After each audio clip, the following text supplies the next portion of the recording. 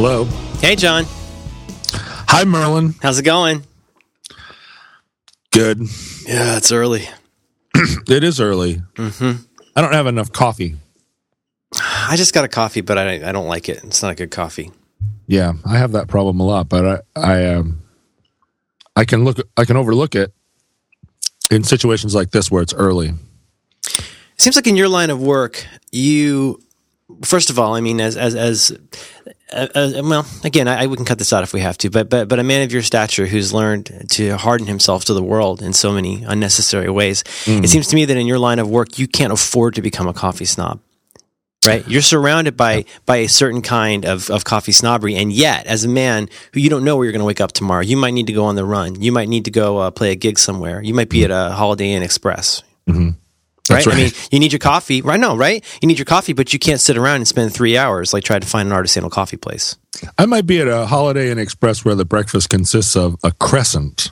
Like a little piece of the moon. A crescent and some jam and jelly, but that is all sort of in the marmalade family. No raspberry jam, just like orange jam. Can I just be really honest with you, John? I don't want to live on any fucking continent where that's a breakfast. I'm afraid that the only place that is a breakfast is in the American middle section. Really, if you go to Europe, you've been to Europe numerous times. You go, and that is the titular continent of the breakfast. Is that accurate?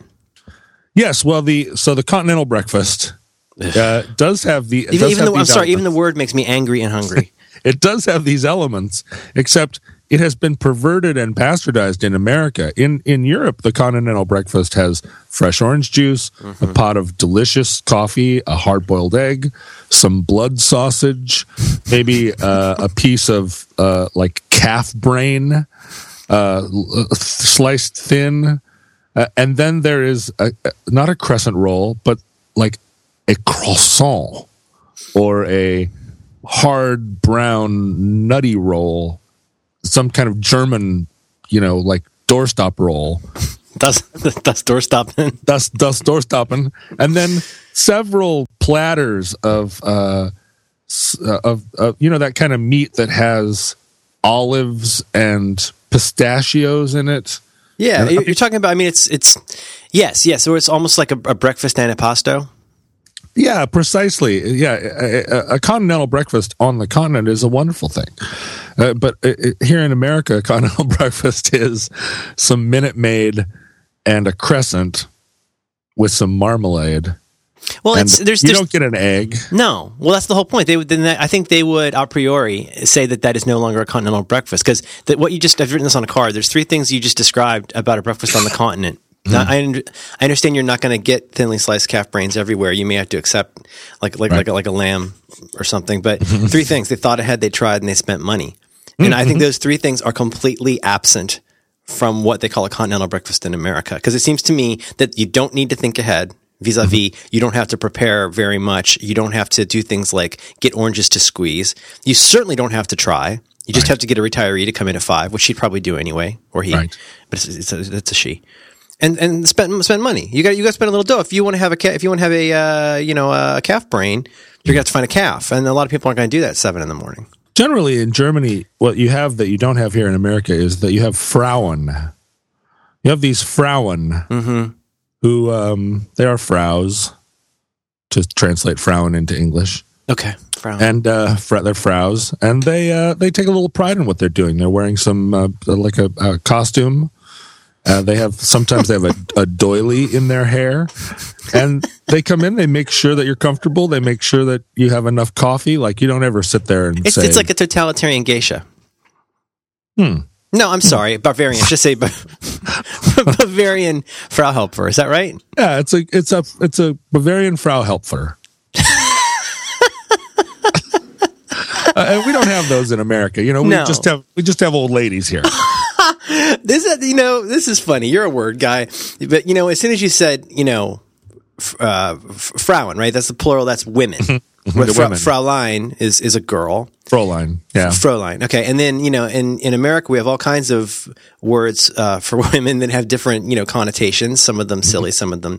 And, but then, I heard about in France, maybe this is just one city in France, but I heard that they've not only done away with Mademoiselle, but they banned Mademoiselle. Have you heard Quoi? this? No, quoi? It's only sur la madame now. You're either a monsieur or you're a madame. Mademoiselle was seen as, I think, being, not diminutive. What's the word? Insulting. Sure. Insulting. It's like it would be like calling somebody a girl, or you know what I mean, or I'm trying to think of a good example. Well, Miss in America. I like Miss. Yeah, but remember there was a whole movement to replace it with Ms. Well, I know. Okay. When was the last time you consciously used the word Ms? Oh, I use Miss and Ms. Both very often and for completely opposite reasons. Mm-hmm. Do you use Ms. as a? Do you use Ms. like ironically? Oh, nice to meet you, Ms. Wiltsey. Excuse me, Ms. Ms. But you're standing on my white loafers. I think Ms. Is the young woman's version of doctor, right? If you call anybody doctor, very few people are going to be mad if you call them doctor. So I learned this in church, which I know you didn't go to, which I don't want to get into. But at church, right. If you never know what to call somebody, anybody, especially like an old man who thinks he's important, you always call him doctor because he's probably one of those dipshits that's, God bless him, so to speak, who's been to the seminary. I see that right? Kind of doctor. No, but here's the thing, and this is very widely accepted, at least in the Midwest, in the the Church of Christ area. You call your minister. I love that area though, where the river comes through town. It's right. Yeah, just the guilt falls right off the trees. You call your minister doctor. They call it the land of milk and apologies. Huh. And so you say to your minister, you say, well, you introduce there's this one guy who like insisted on being Dr. Cotterill. And he was like, he was the wise man of our church. He was like the head of the elders. You got elders and you got deacons. It's kind of like like Congress, right? Mm-hmm. The elders are like the Senate, and the deacons are kind of like the House of Congress, and they're the governing body. And then you got the head minister, which is obviously like the president. And so anyway, but Dr. Cotterill, if you called him Mr. Cotterill, you'd be in trouble. That'd be calling somebody with a PhD, Mister. It's just not done. Mm-hmm. Right. So here's the thing: you meet somebody, especially in these religious circles, or obviously in the circles of academia. If you call somebody doctor, you're never going to go wrong. Worst case scenario, they say no. Dr. Katz is my father's name. Call me John or whatever. Right. Now with a lady, if you call her Ms., if it's a young lady, young woman, not an Uber girl, you call her Ms. Katz. She's going to be happy. If you call her Miss Katz, you're opening a whole box of cats. Sure, you sure are. Well, my dad's version of that was to call everybody counselor. Oh, that's awesome. There was a 90% chance that anybody he met on the street was a lawyer. So you go, oh, hey, counselor, there he is. How are you? When I finally go around the bend, and start inhabiting the hobo that I clearly want to be, and I really lose it and start throwing fucking rice at birds, I'm going to start calling everybody Your Honor. When I go to the KFC and demand my free chicken and eat it angrily, I'm going to say, yeah, thank you, Your Honor. Yeah. See, like your Highness. Now, let's come back to this. I want to come back to your Highness and there's two of those. There's your Highness and your Majesty, and I don't know the difference between those. I'd like to get back to that. Okay. But, sorry, I'm talking a lot because I mentioned this on another program. I have a pinched nerve, and I'm in an excruciating amount of pain right now. You couldn't tell, could you? Oh, so you're trying to talk away the pain. I've done it for 45 years and it hasn't helped. I'm sorry that you have a pinched nerve. That's a very painful condition. Could come back to that. I'd like to get your advice because I don't mean to do synergy between programs, but there was a suggestion I do acupuncture. I'd like to circle back to that. And here's the thing: you're in a restaurant. You got a Frau. You got a Comida Frau. How do you say that in German? Comida Frau. Like an Essen, Essen Frau. And so if it's like a Tisch, das Tisch is male, right? The table's a boy. Yeah, you've already exceeded my useful German. I can say zwei Bier, danke. I can say, bitte, können Sie mir wagen für Stationhaus? I learned how to say. I learned to ask where things are. Bibliothek. Yeah. Where's the können Sie mir wagen für Bibliothek? Yeah, no, my German is it's confined to the absolute minimum. Good. But I like Good. to listen to people talk German. Oh gosh, Germ. You know what? I'm not going to go ping pong. I'm just saying, there's three languages. There's three languages. Oh, let's hear that. Where everybody sounds mad, no matter what. Oh, right. And I want to see if you can guess them. One of them German. What are the other two? One of them's technically a culture with two languages. And the third one is a culture whose former incarnation had 10 time zones. Would you like to try and guess? First one is German. What is the second one? Stand-up comedian. What is the deal with the former Soviet Union? The thing about stand-up comedians is that their delivery, the only other time that human beings speak that way is when they're furious. What is the deal? What is the deal? Like, who are the rocket scientists that are coming up? It's like they speak. They have a big smile on their face, but they're talking like you just hit their car. Okay, number two. This is kind of true with Cantonese, but it's really true with Mandarin. I really enjoy. I've tried to ask people to try and explain this to me because there's a musicality to a certain. It sounds really stupid because I don't speak Mandarin. It's really hard to speak Mandarin. I've learned just enough to say sha sha sha. But when two people speak Mandarin, it's beautiful. Like there seems to be like a familiar version of Mandarin that's very musical. Have you ever noticed this? It's a lilting kind of ta-ta-ta-ta. It's got a really beautiful sound to it. Well, isn't Mandarin a tonal language? Oh, super tonal. Yeah. Well, see, so it is. It's the pitch. You might mean to say Frau Waitress and say you're a cocksucker. Sure. Just because you changed your register a tiny bit. Yeah, that's amazing. I will never understand how to speak a tonal language. No, but when folks talk to each other, I speak indie rock, but that's extremely tonal. No, Okay, the third one's Russian. Russian people always sound like they're yelling at each other. So indie rock is a tonal language. Russian people are always yelling at each other. We used to go to a Y. We had a YMCA before we had a child and didn't have time to do anything. We'd go to the Y, 5:30 in the morning. We'd go to the Y. We'd do our workout. And I would go and always sit in the sauna where everyone would spit. And that's Russian and Chinese people, by the way. That's a commonality through all of the cultures. And lots of spitting right on the floor in front of you. And two guys who were obviously, there was always very kind of heavy, like big Russian guys. Russian guys are big a lot of the time. And you could tell they were pals. But they sounded like they were trying to split a woman. I mean, they were furious. It sounded furious, but that's how the language, you know what it is? It's that consonant sound. There's so much consonant sound in Russian and German. Don't you think? Well, yeah, but it may also be that the culture is one of argumentativeness. There's lots of languages like this. Italian people, famously in stereotypes talk like this. Do you think there's any language where everybody sounds like they're getting along? Is that Bellinghamese? Where everyone sounds like they're getting along. I mean, I have never heard when you are in Scandinavia, and people are talking. It's just like the sound of a well-oiled machine. Does it really sound like the way they make fun on Prairie Home Companion? Is it really like is it really like that? Well, I'm not trying to do Swedish Chef. I'm trying to have some subtlety to it. But when that was very subtle. Whenever they have like a Lutheran minister from Scandinavia, he goes and it sounds very like that. Yeah, is that pretty close? No, it's more German sounding than that. Okay, it's not quite so blue to blue, but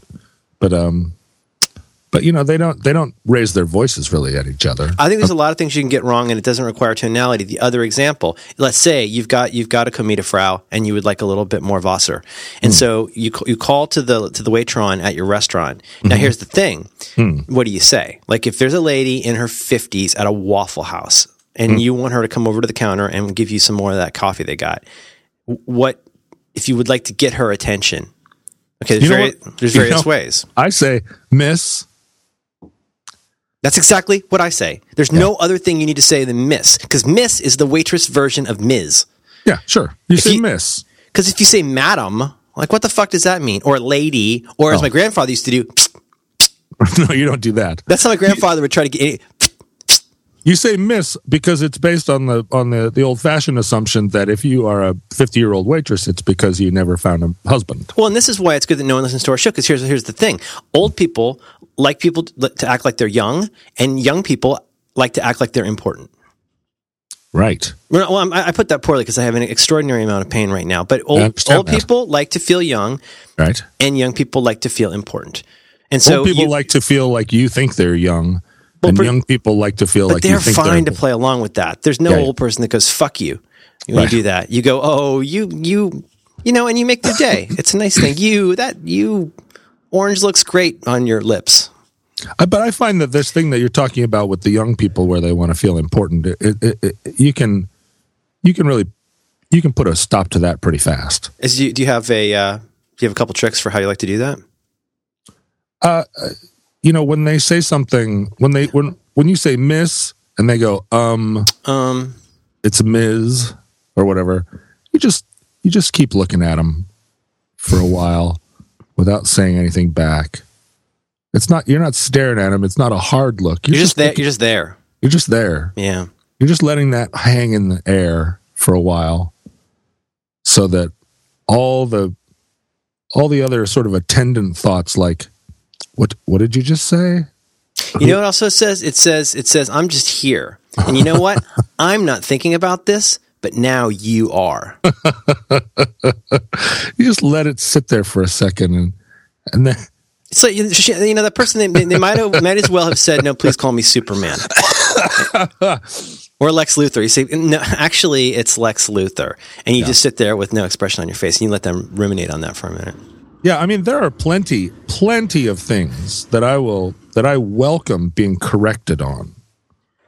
But, but I'm going to probably need a very small card for this, I'm guessing. And I'm guessing plenty means almost none. But there are plenty of things that I welcome correction. Mm-hmm. But people in the world who second guess my word choice, that is one that I do not welcome other people's input into the words that I have chosen. You know what I mean? Like I choose my words, and then it's not like I don't need a copy editor like standing out on the other side with some kind of commentary. I feel that way sometimes but on the one hand, I'm very careless and fast talking about a lot of things. Mm-hmm. But sometimes I've chosen a word very carefully because it means, not only does it mean this thing as closely as possible to what I'm trying to say, but perhaps more importantly, it doesn't mean these 10 different things. And that's why I didn't choose any of those 10 different words. Yeah. Yeah, I was in a conversation with a young lady the other day.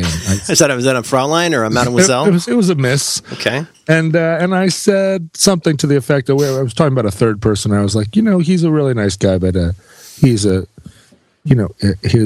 arrogance gets in his way sometimes. And she said, "Don't you mean his excitability?"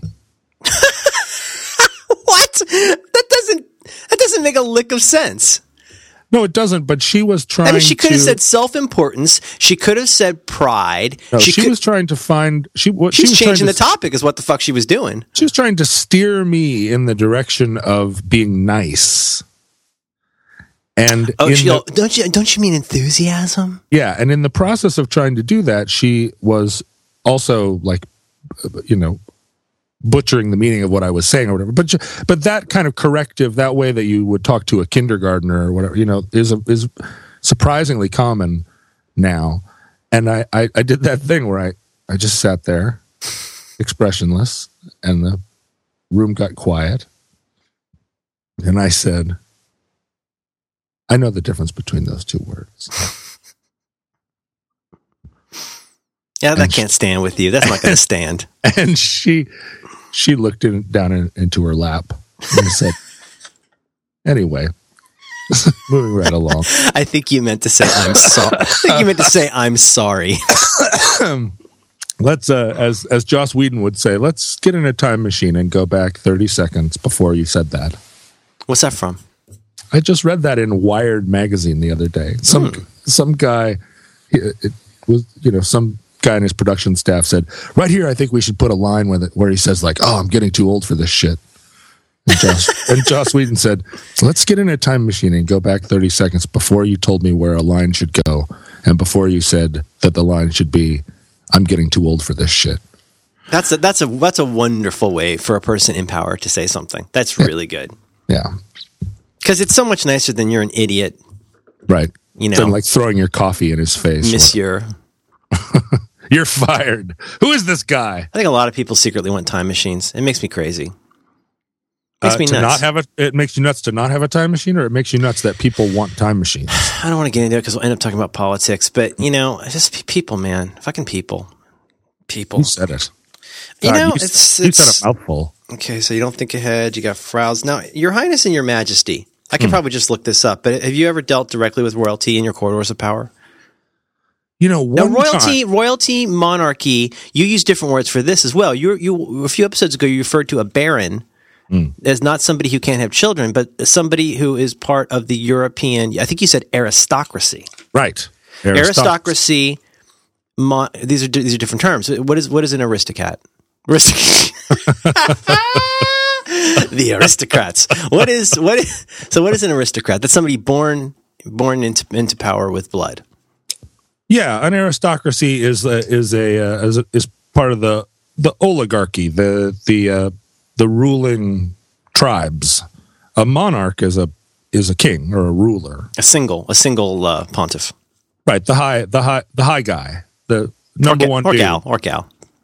Or gal. You're right. You're absolutely right. Or gal. Aristocracy. But there are a lot of words to describe all this, all the permutations of like born class, and they can get very confusing. You can kind of say the wrong thing pretty fast in that world. Right. The only time, like most Americans, I've always been fascinated by European nobility, and I am overawed by it in one way, in the sense of like, wow, really? You're a Viscount? Oh man, how cool. I think you meant to say Viscount. But on the other hand, I'm an American, right? So the second that somebody stepped in front of me in line at the post office because they were an aristocrat, I would be like, what? No way. I stepped to the side, fool. But I was in a little town in Germany at one point, and was I was kind of sitting in my hotel room, and it was afternoon, and I heard the dulcet tones of some tubas off in the distance, and nothing attracts me, nothing gets me down out of my hotel room like the sound of tubas in a small German town. Because when the Germans get out the tubas, something's gonna happen. You know what I mean? That's how they get going. It always starts with tubas. That's how the shit starts in Germany. And if you hear that off in the distance, you're like, okay, they're getting their lederhosen on, and they are loading their guns. Pretty soon they're going to be retooling the factories. So I come down out of my hotel room, and I'm walking around this town. I'm following the sound of the tubas, and they're all coming from behind this tall wall. I'm circling around this wall trying to find a way in, and pretty soon I kind of find this town hall building and go through a gate and over a hedge or whatever, and I get into this big yard, and the yard is full of guys all dressed in these pretty elaborate costumes, and the tubas are going and the beer is flowing, and I walk over and kind of trying to make myself inconspicuous over on the side and just kind of watching what everybody's doing. And they're wearing, hats with big feathers in them and very military uniforms.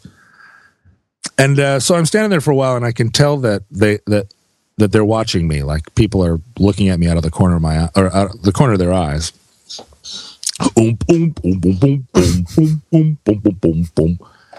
And eventually, and I'm just kind of walking around like do. And I noticed the bartenders, they have a kind of trailer that's serving beer, and the bartenders are teenagers, these two teenage boys, like 15 years old, serving beer.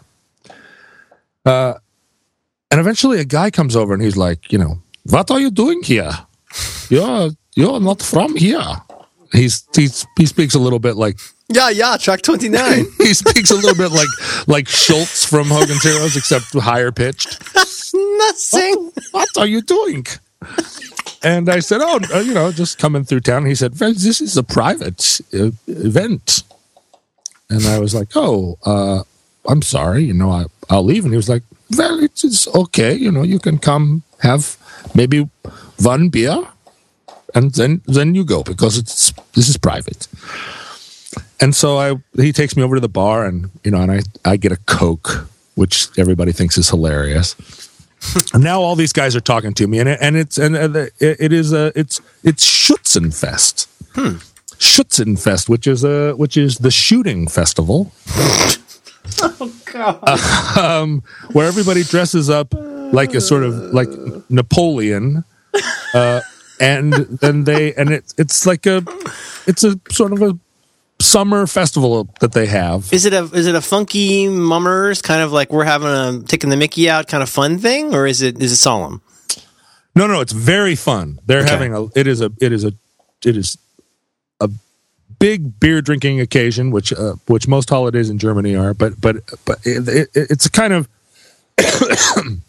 it's one of those festivals in Germany where it's rooted in the idea that they're all hunters.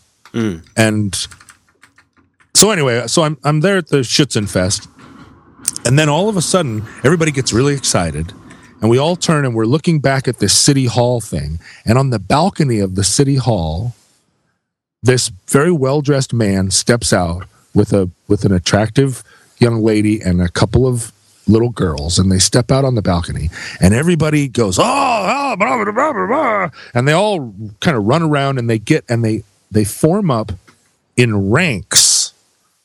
And the guy that has sort of appointed himself as my tour guide, he's like, it's the Duke.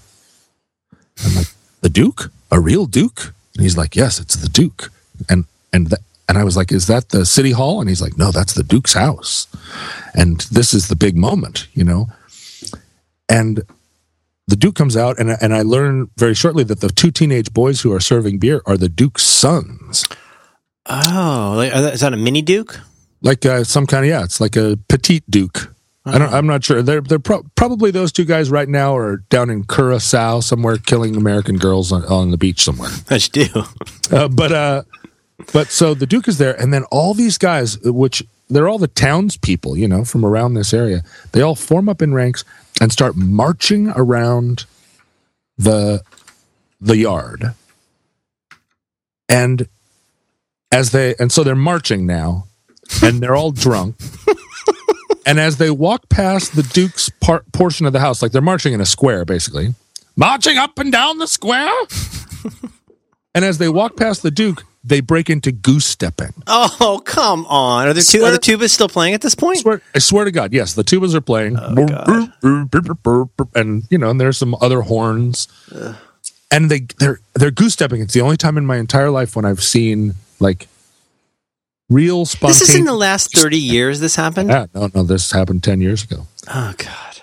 And, there's nobody at this party except the people and me. I'm the only outside observer. And I was really, like, flabbergasted. I was primarily flabbergasted that I was meeting these German aristocrats, and then the goose stepping really put it over the top.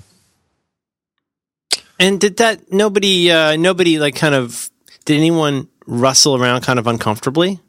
No. But as the evening progressed after the goose stepping, and then it just turned into like some serious drinking at that point, I had many long conversations with those guys about how they missed Hitler. He wasn't that bad. For real? Too bad about the Jews. Is it okay? Is it a little bit like states' rights kind of thing? Is it a little, because the thing is, in reading this book and I've been reading and stuff, you start to, like it or not, you start to realize that part of the whole thing with the South is they just didn't like being pushed around. They sure didn't like their primary. But isn't it awful that we can't talk about this without some kind of like implicit apology? It's fucking history. People did not like having their livelihood threatened. First of all, by anybody. Nobody likes that, right? But then the whole idea of somebody in the North like telling them that they're wrong, unchristian, and doing something that must be stopped and then having a law about it sat pretty poorly with a lot of people in the South, setting aside the fact that they own human beings, which is not super cool to do. And is that kind of the case here? Did they, did they miss the certainty? I mean, did they miss the snappy outfits? What did they miss? You know, it's not like they didn't miss genocide.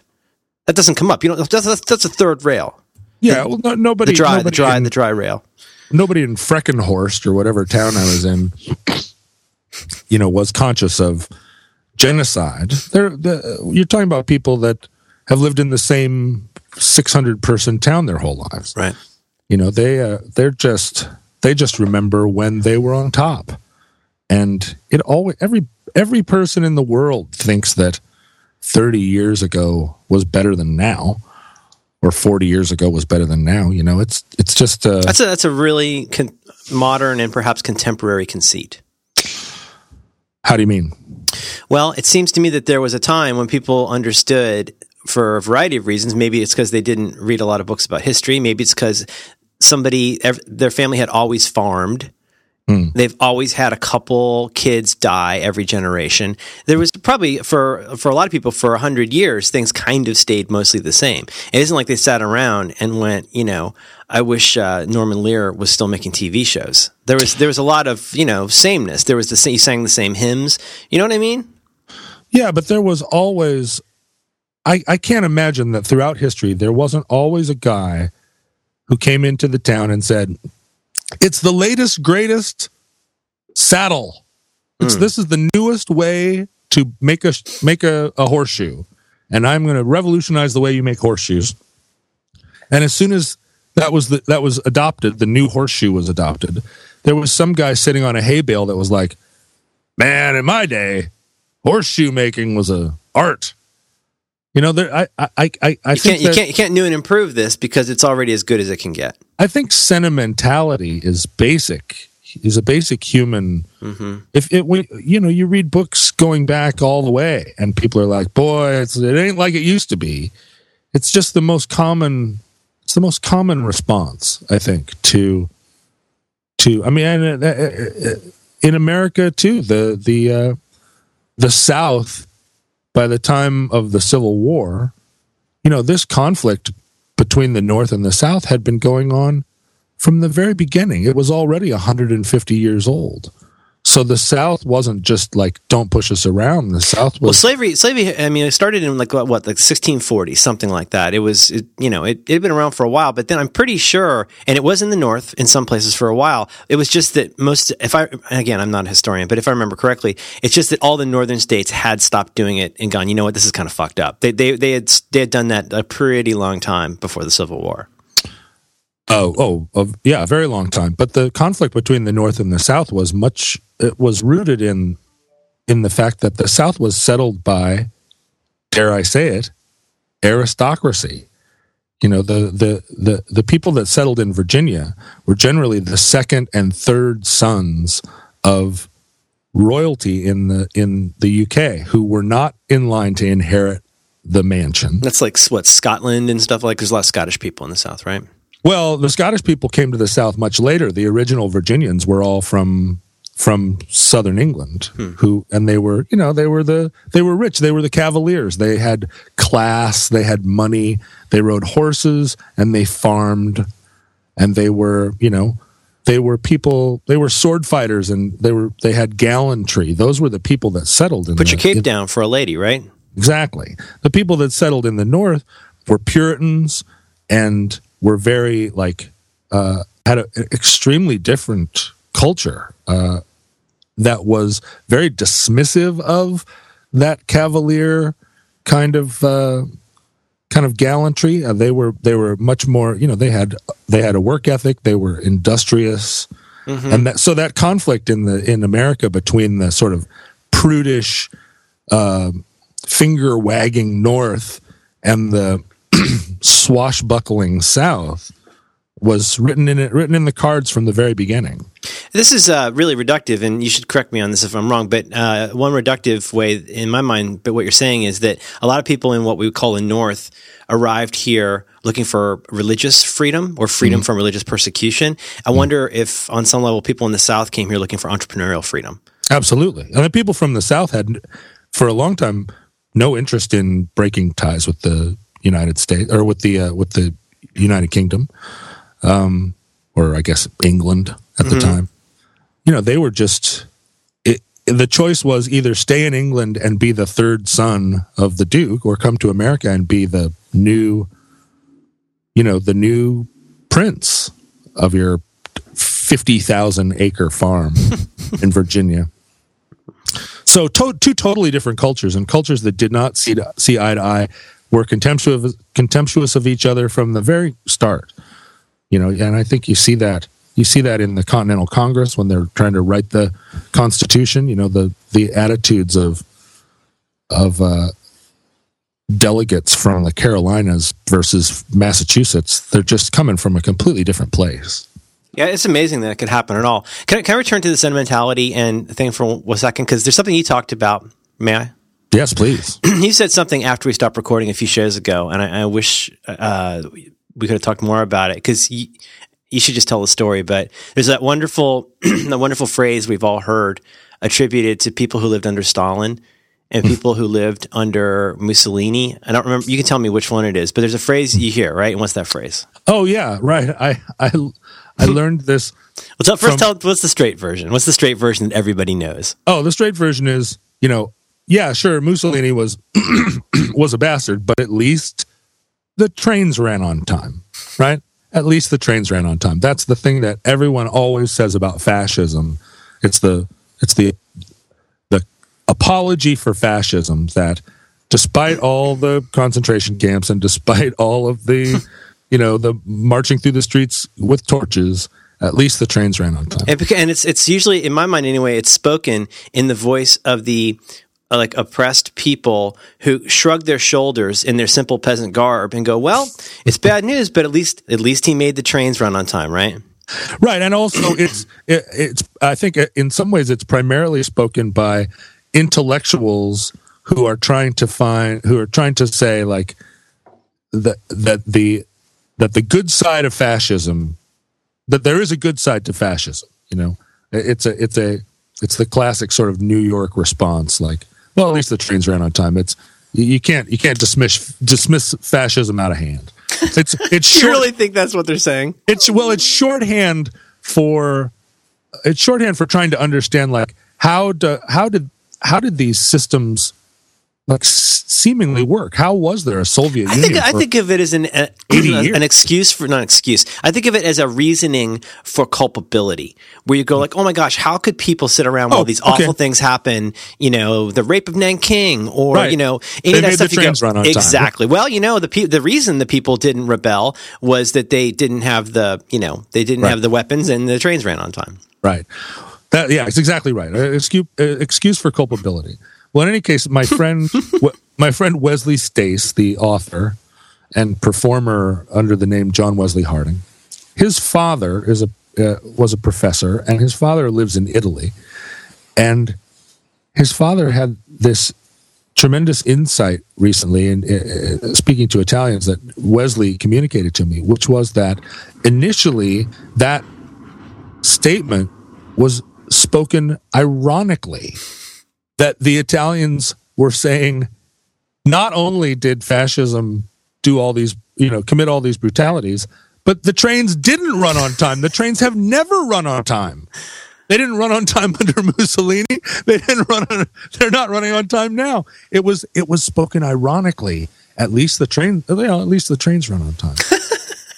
Which completely changes the meaning. It flips it absolutely upside down. And when Wes explained this to me, I burst into tears. It was so profound, the understanding that the trains never ran on time, and that somehow that had been garbled in translation. And my entire life, people have been saying it to me as this apology for fascism, or this excuse for culpability, as you say, and to understand that no, that was meant ironically, and it always was.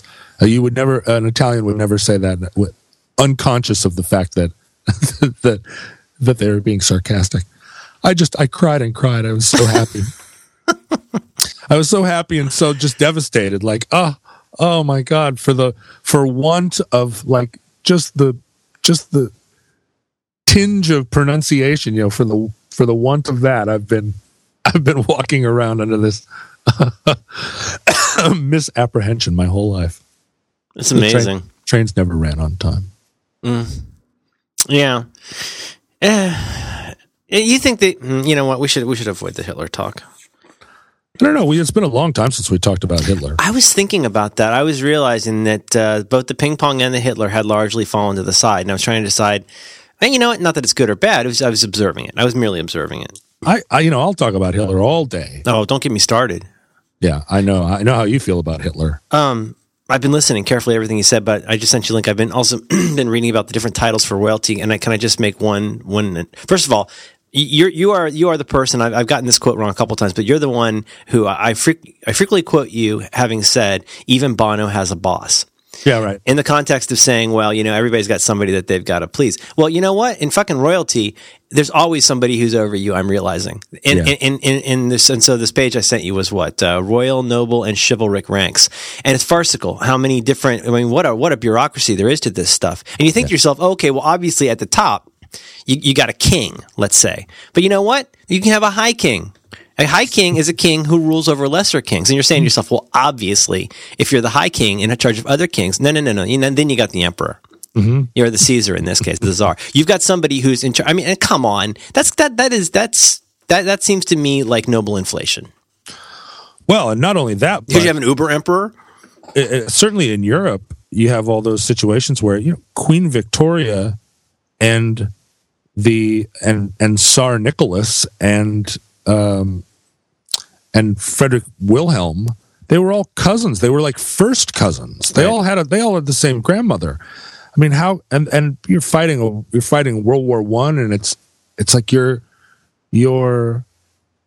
it's like a family dispute in some way. Everybody's a little German, right? Is that what it is? Isn't there a lot? Like my friend Grant, who I think you've met, is from South Africa, but he's somehow weirdly related to like German royalty. It's like almost everybody on the planet is somehow almost German royalty, I think.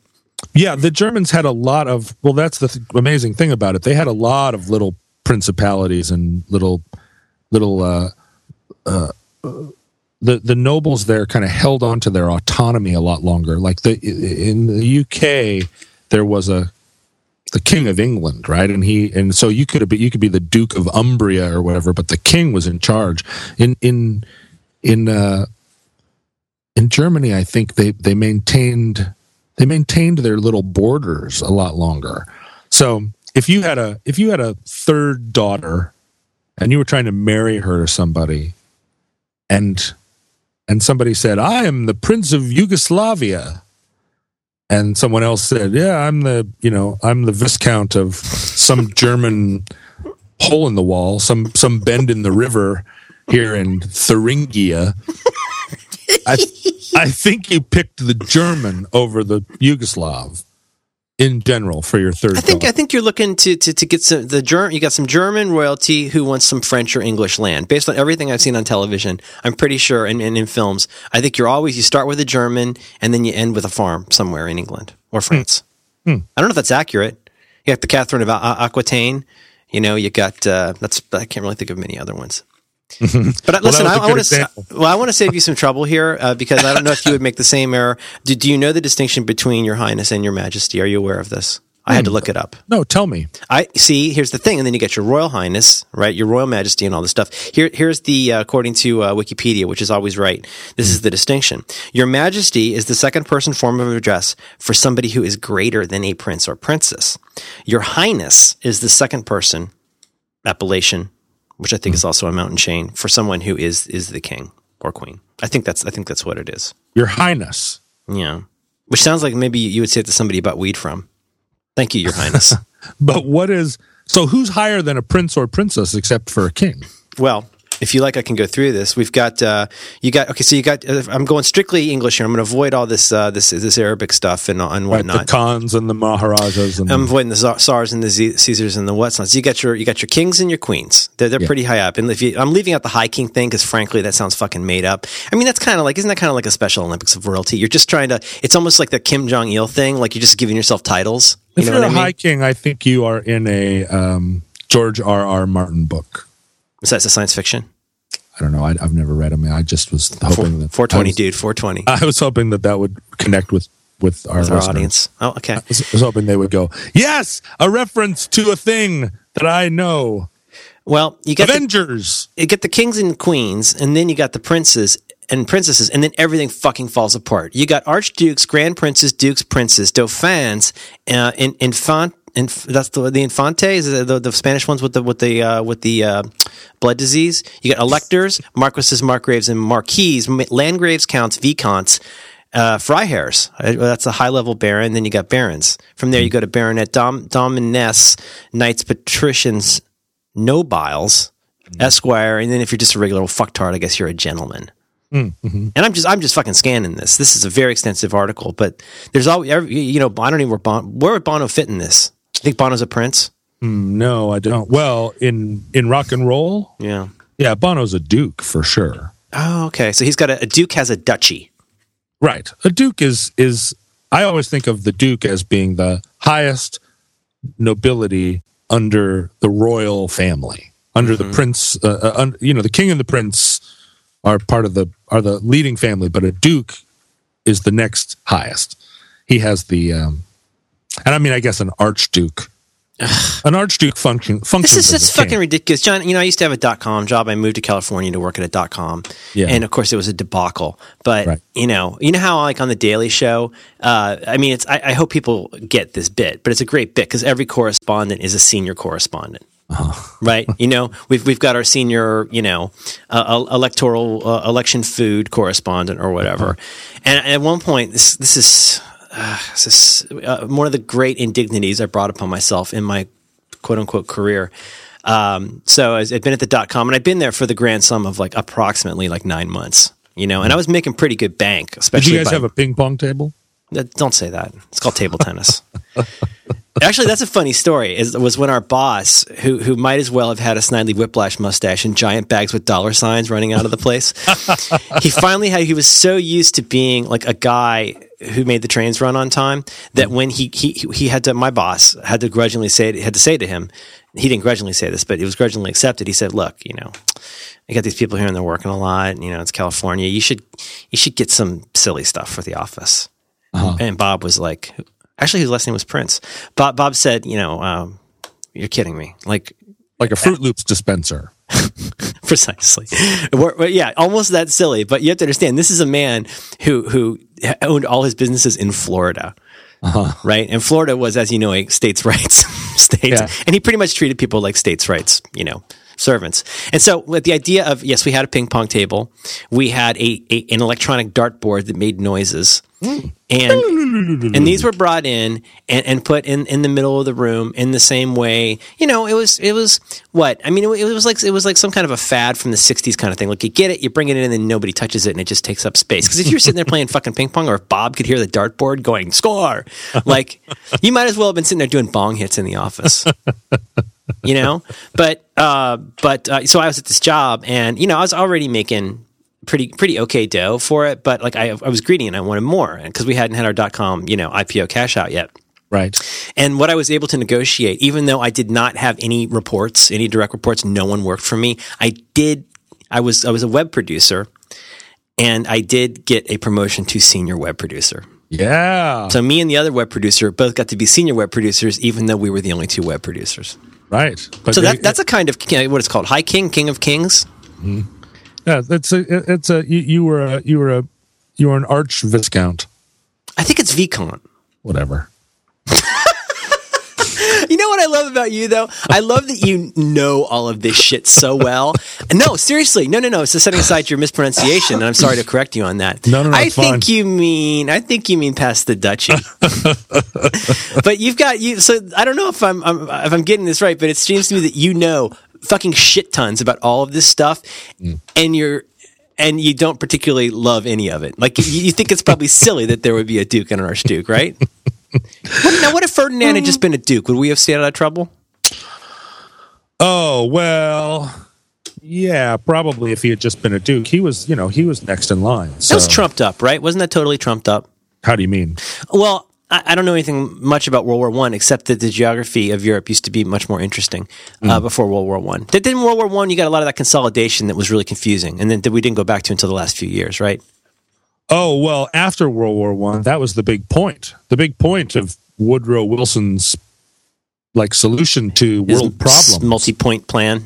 That's right. His 12-point plan was Woodrow Wilson at the end of the war said, here's the problem with the world.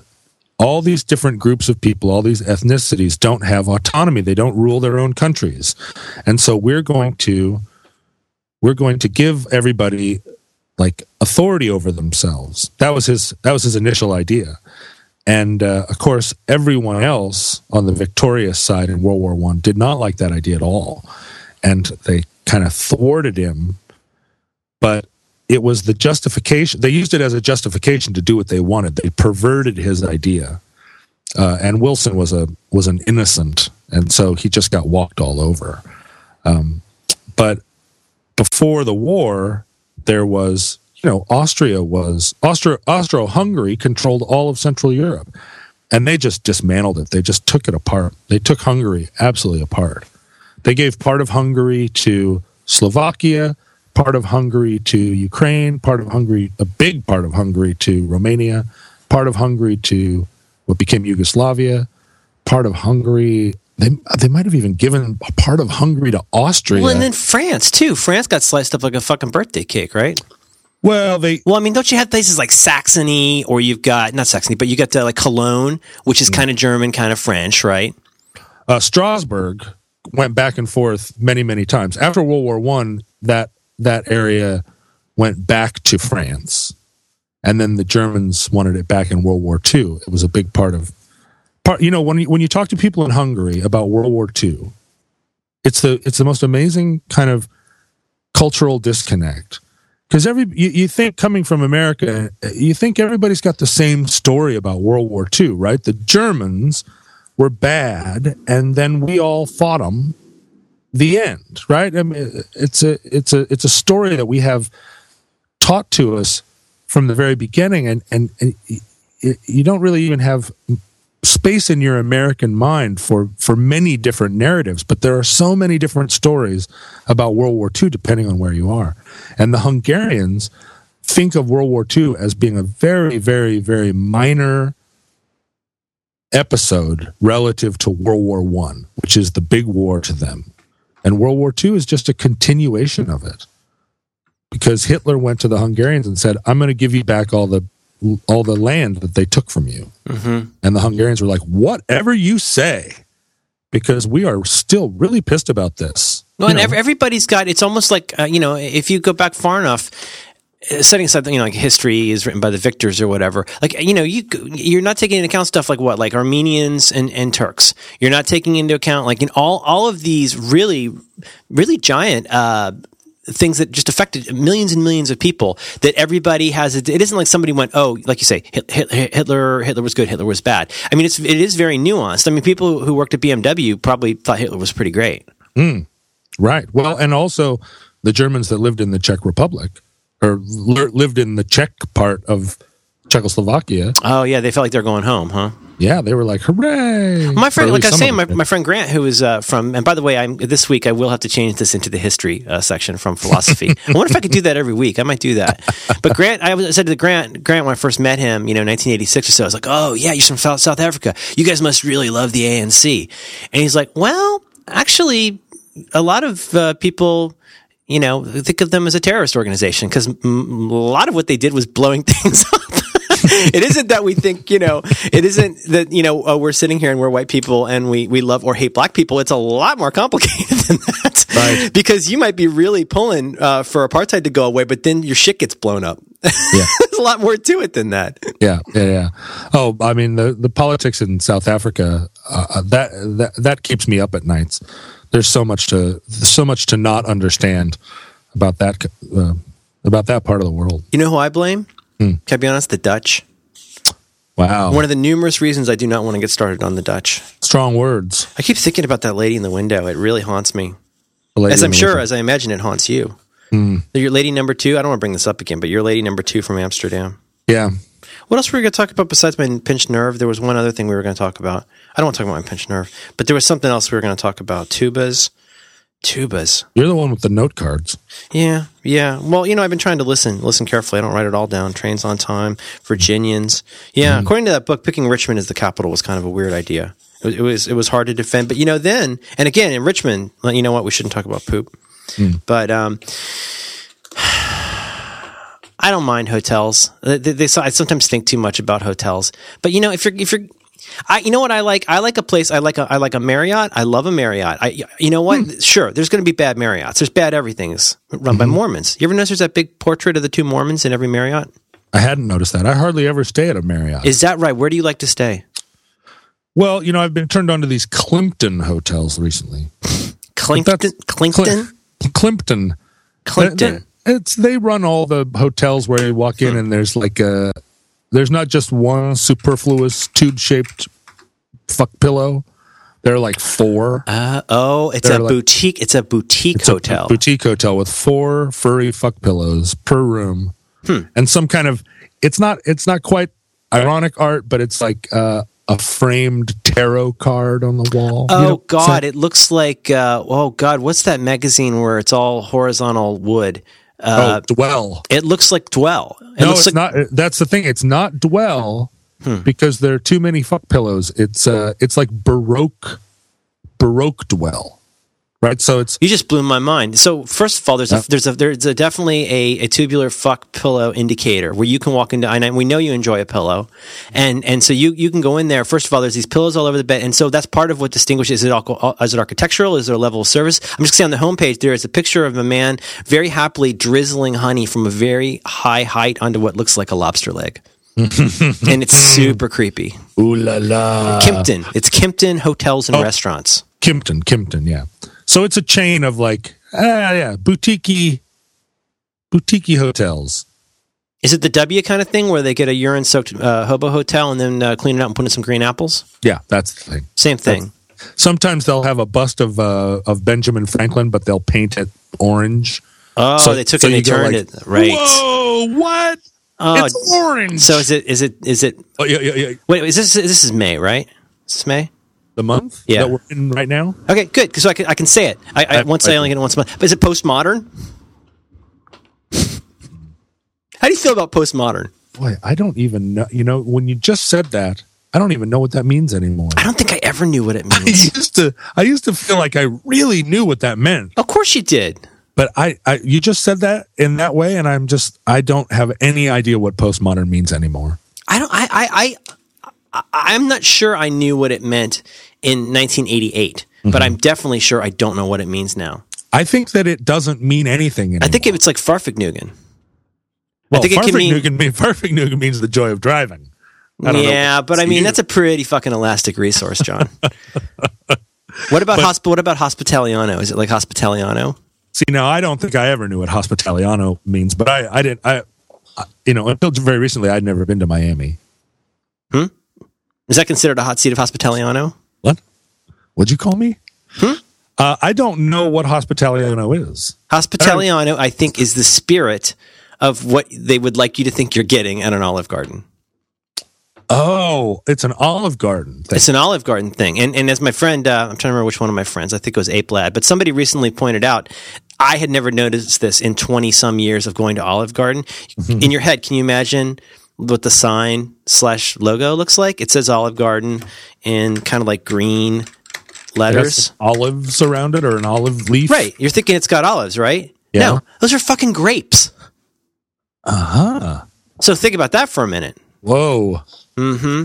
An Olive Garden. Mm-hmm. But there are no olives. See, no, it's got I'm looking now at the internet website for them. Oh my God, this place. Ugh. Now let me just say, you may find this hard to believe, but I have only ever been to the Olive Garden one time. You are dangerously close to that guy right now. I know. I don't own a TV. Turns out. It turns out. Is that something I need a TV to know about? The thing, Olive Gardens are not. There were. I don't think there was an Olive Garden in Alaska. No, in fact, I know that there wasn't because we would have gone to it. And it would have been more costly there in Hawaii anyway. But I'm surprised with you. I mean, you enjoy a hearty meal. I do. I think I mentioned this to you before. When I was in college, we discovered something that you could order. When I say off the menu, I mean what would you say, avant menu, as they would say in Germany. You could order salad and breadsticks. It was like $6, and it was unlimited salad and breadsticks. You get a fucking bowl of Alfredo sauce for a buck or two, and for like $8, you get refills on. You sit there for 4 hours, and just getting high on breadsticks and free salad refills. Putting Alfredo sauce on your salad? No. That you said is a dipping sauce. Oh, I see. Oh, you just sit and eat it with a spoon, like a tablespoon. No, you dip your breadstick in it. Don't be a jerk. I'm just surprised because it seems to me that you're a man who can, if I may say, you're a man who can put away some groceries. And I don't mean in a cabinet. There's a place here in Seattle called what the hell is that thing called? Di Napoli, Di Italiano restaurant. Is it a chain one, Pomodoro? Yeah, it's a chain one where they have, they serve you big platters of spaghetti. What's it called? Beppo. Beppo de Buca? Yeah, that place is shit. You Look Nice. We had a You Look Nice Today summit at the one here in town, and it was one of the silliest meals I've ever had in my life. Yeah, so it's that fake high service thing. Yeah. And we have. Well, I've eaten there a few times. That is the Olive Garden equivalent. Yes. But it thinks it's putting on airs. It thinks, well, not that Olive Garden isn't putting on airs, but that place was, when Adam and Scott and I went there, it was really expensive. And it had that, don't even get me started on the fucking fake high service thing. It makes me apoplectic. But I really hate that whole, how's the meal? Can I get you anything? Yeah. How about you refill literally everything on the table? How about you just bring me more of everything without saying a word? Yeah. That's what I'd like more of, dickhead. Yeah, they do the at Beppo. They do the thing where as they're seating you, they walk you through the kitchen. Oh, come on! As kind of like Mr. Sinatra. Let's take a walk through the kitchen, and I'll show you. I'll show you where the raviolis get made. We call this the tracking ashada. Yeah, exactly. You're made to feel like, hey, got a table up front. Hey, look, it's Henny Youngman. Hey. I hate that shit so much. The floor is just it's just worn down into a trough from all the fat asses that walk. All the obese tourists walking through the quote unquote kitchen. Look, a table up front. Yeah, because what I really want to know is that a lot of strangers have passed where my food is being made. Yeah. People walking through there just sneezing. Do they make you wash your hands before you go in? No. It's like right inside the front door. Fuck that. Like if you're like at a dim sum place and you need to go to the bathroom, they're like, we don't really have a public restroom. You go, no, but seriously, I have explosive diarrhea. They go, sure. You got to walk through the kitchen. Yeah. Right? See, that's fine. That's fine. You go in there's a mop bucket. That's fine. That's a real working kitchen. They have this made so that you can't get your hands out to touch the food. It's one of those like, and here is where Jefferson slept. Keep moving. There's like a red. Have you seen our Orange Franklin? there's a like a red velvet rope. John, I know you don't feel as strongly. I suspect that you do not feel anywhere near as strongly as I do. But there, all the things where you get really heated up.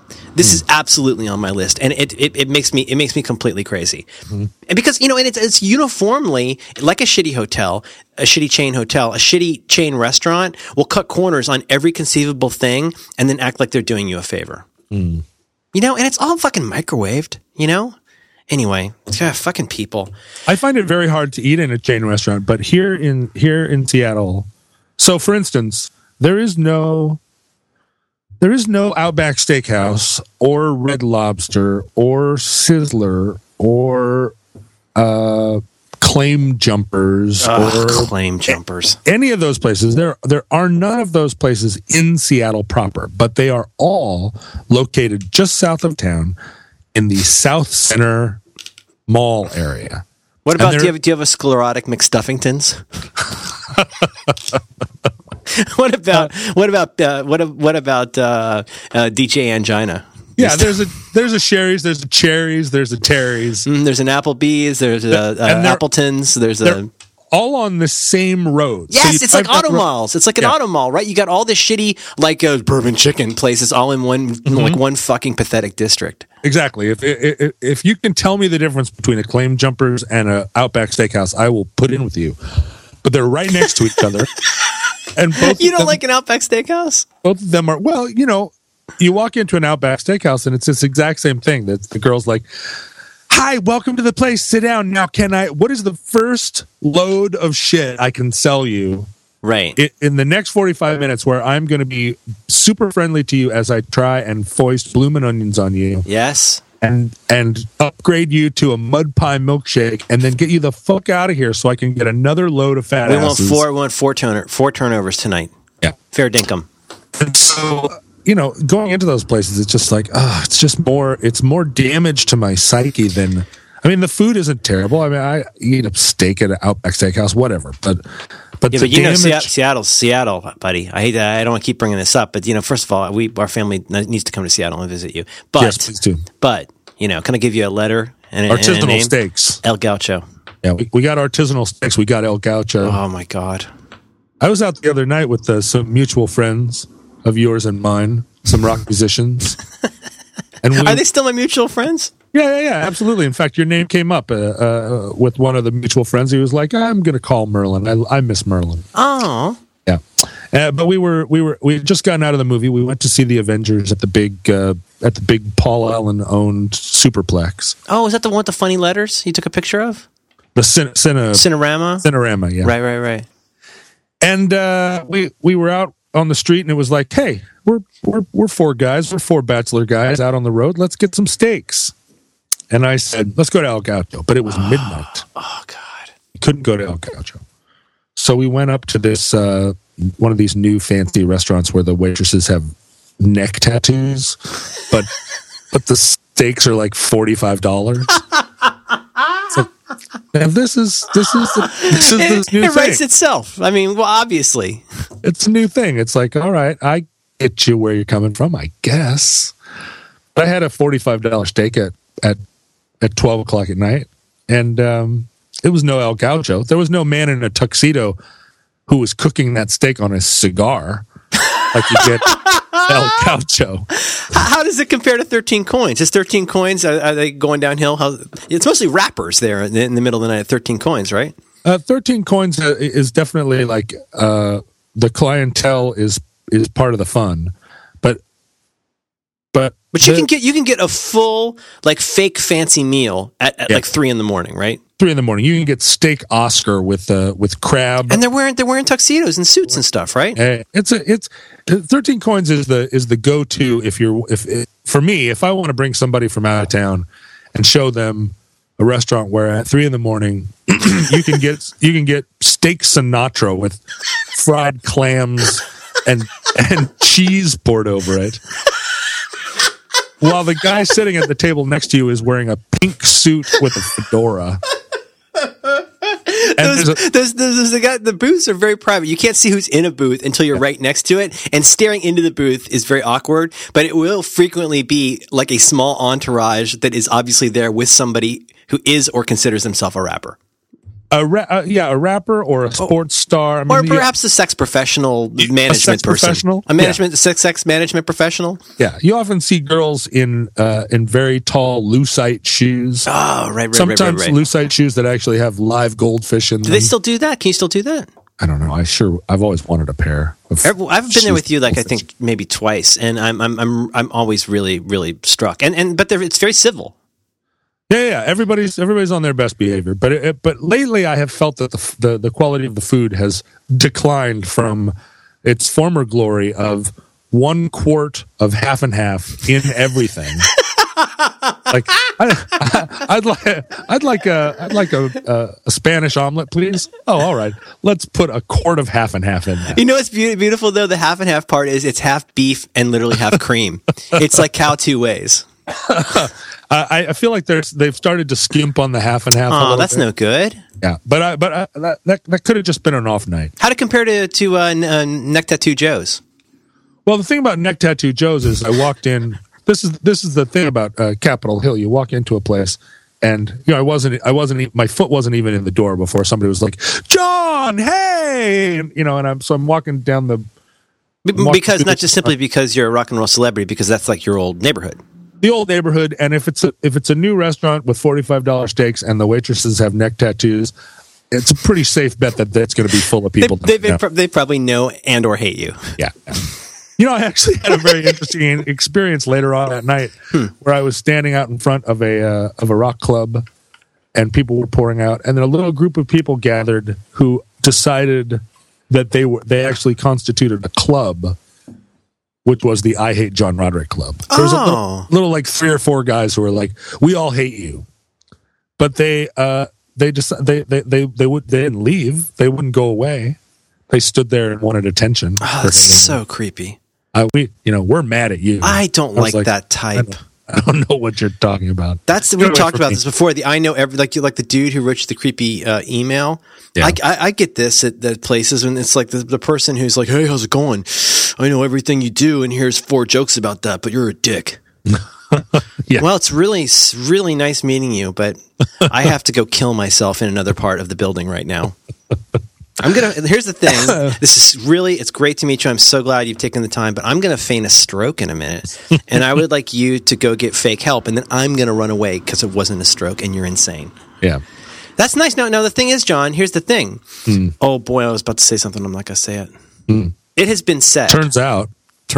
It has been said, not by me. Let's put it this way. Yeah. I'm talking about women, but I'm going to say it's all about all people. That sometimes people, one way that you can get to somebody, whether it's to make them pay attention to you. This is a classic kind of those fucktards in the seduction community.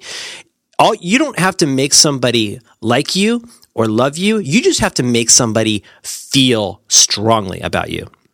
This is one thing, and this is probably why so many women have the terrible taste to be obsessed with you. I mean, for everybody involved, it's a terrible, terrible idea to be obsessed with you. But you know what I'm saying? And you've certainly had this experience. I mean, because a lot of people will try and reach a person by saying, "Oh, I'm going to give you this one pole of the feeling strong thing. I'm trying to make you love me." But the thing is, the opposite of love is indifference. It's not hate. Right. And so if you get somebody good and fucking mad, in this case, you got these little motorcycle boys out here trying to act all tough about you. But you're going to fucking have like a He-Man John Roderick haters club? Like that takes a lot of goddamn work. What are you, the secretary treasurer? Pull up your pants, asshole. Yeah. Take off that fucking hat. What are you doing? The problem with the John Roderick haters club is that the focus of your anger, in this case, nominally John Roderick, doesn't care. Exactly. So that's what yes. Yeah. You know what? If I had any idea who you are, I might have to consider whether this is something I need to think about.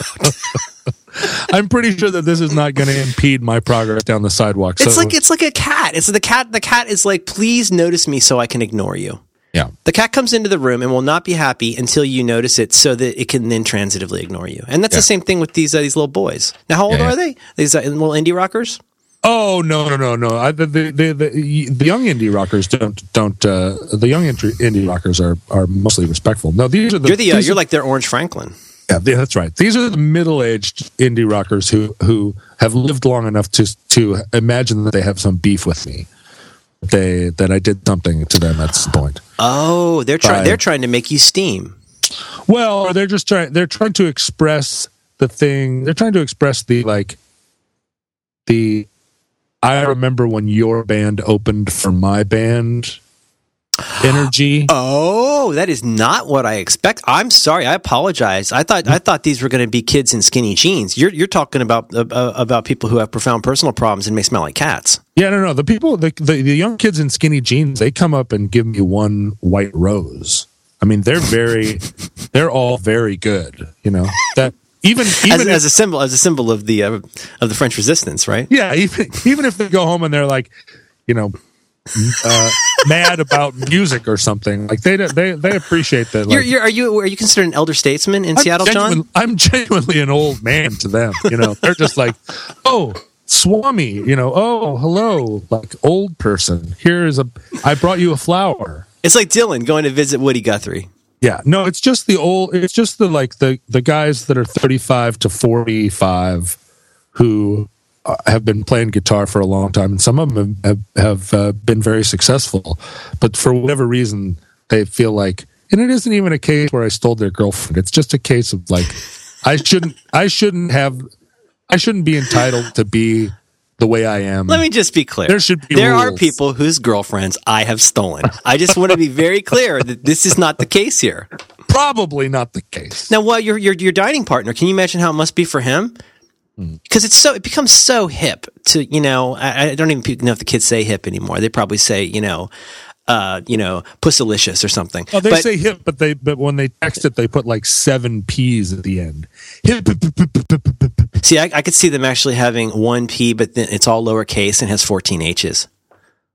Have you noticed them doing that? Have you noticed this about kids now? I don't understand what is so fucking hard about using sentence case. Yeah. No, are you talking about multiple letters? Multiple letters. They're doing this thing where every word has like, so a word like hip, which has 3 letters, they write it with 15 letters, but they're all just H, H, H, H, H, I.